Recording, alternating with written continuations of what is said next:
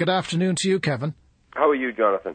We've spoken a lot this week already about the case of Aisling McCarthy Brady. Anything new in the Boston papers this morning?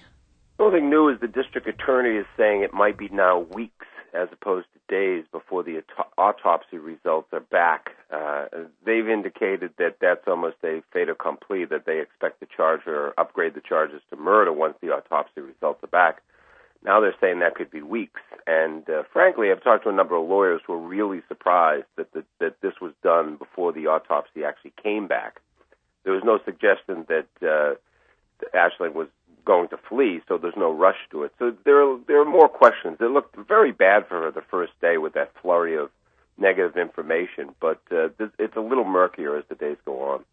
And where is Aisling McCarthy Brady now? Is she in prison somewhere, or a holding area, or what? She's being held in a detention facility for women in Framingham, just west of the city.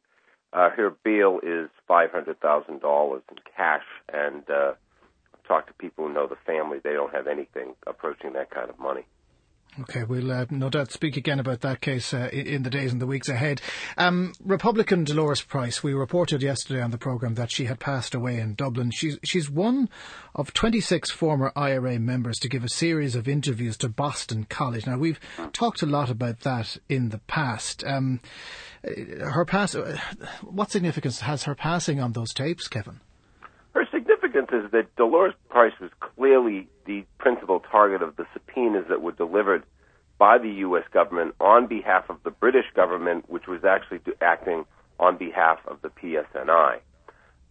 Obviously, Dolours Price has given newspaper interviews in which he has claimed that Gerry Adams was behind the abduction, murder, and secret burial of Jean McConville, a Belfast mother of 10, back in 1972. Her body was recovered from a beach in County Louth in 2003. Now, the significance of Dolours Price's death is that this provides an opportunity for this whole debacle to end. Right now, the tapes that she gave to BC, the interviews, they are stayed. They were initially turned over to the U.S. government, actually the U.S. Attorney's Office here in Boston. But Ed Maloney and Anthony McIntyre, who were doing the research for Boston College, filed an appeal, and that appeal got all the way to the U.S. Supreme Court against anyone's expectations. And the highest court in the land is considering that appeal now. The timing of Ms. Price's death is very interesting because as she was being prepared for her post-mortem in Dublin, John Kerry was in Washington being examined, as the next Secretary of State here in the United States.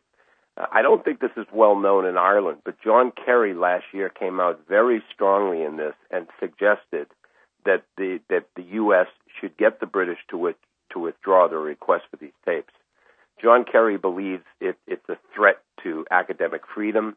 It's undermining and poses a threat to the peace process in Northern Ireland, which the U.S. government underwrote and brokered and spent, this over the course of two U.S. administrations, the Clinton administration, the Bush administration, spent so much time and effort building.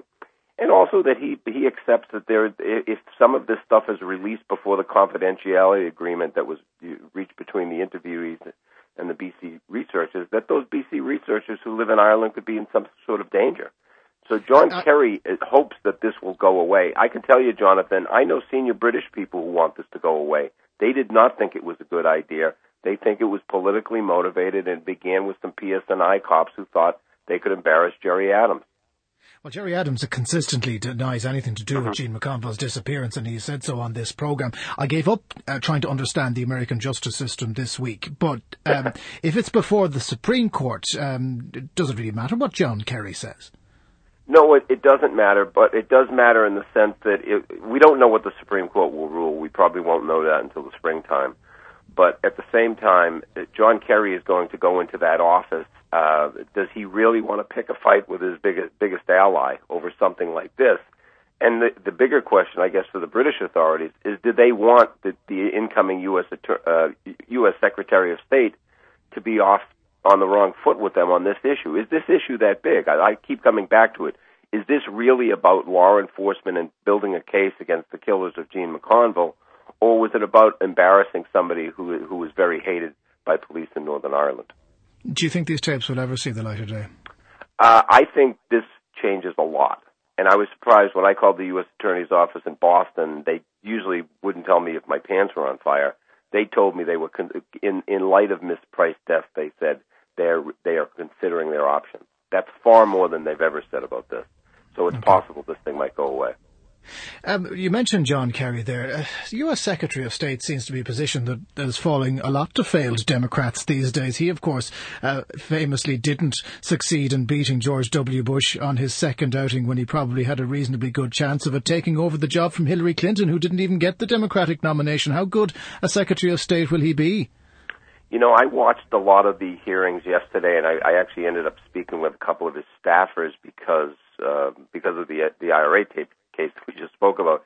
And his people, that obviously these are people who like him and work for him, and they kind of said the same thing, that, boy, he's much more statesman-like than he is political. It's no surprise that John Kerry lost the presidency because he's a stiff. He's aloof.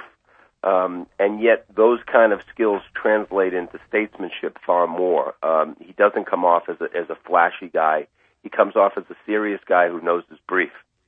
And I think Kerry will be very, very good at this, and he is especially good at the Middle East, which is obviously where American foreign policy is most important right now, and where it's kind of slacked. I think that I don't think Clinton would. I think Kerry will be better at the Middle East than Clinton was. Put it that way, and I think she's been a very good Secretary of State. Of course, we'd love to think the Americans are vexed by both of those topics, but most Americans have been talking about this week. Have a listen. Yeah.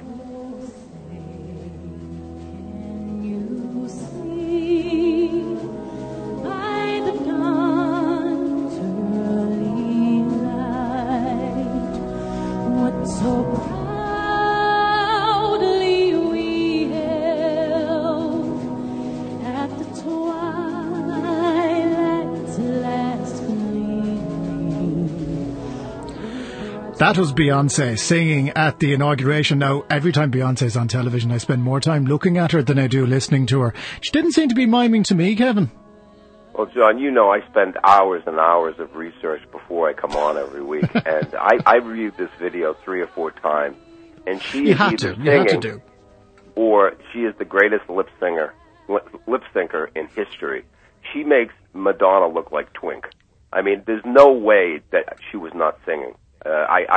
In fact, I talked to 2 of our music critics about this yesterday, and they believe, and one of them has a personal friendship with Sarah Rodman, knows her very well, and just doesn't buy it. She said she wouldn't do it, and if you look at it, so I haven't seen any polling on this, but I just, when I look at that video, it does not look to me like she's lip syncing.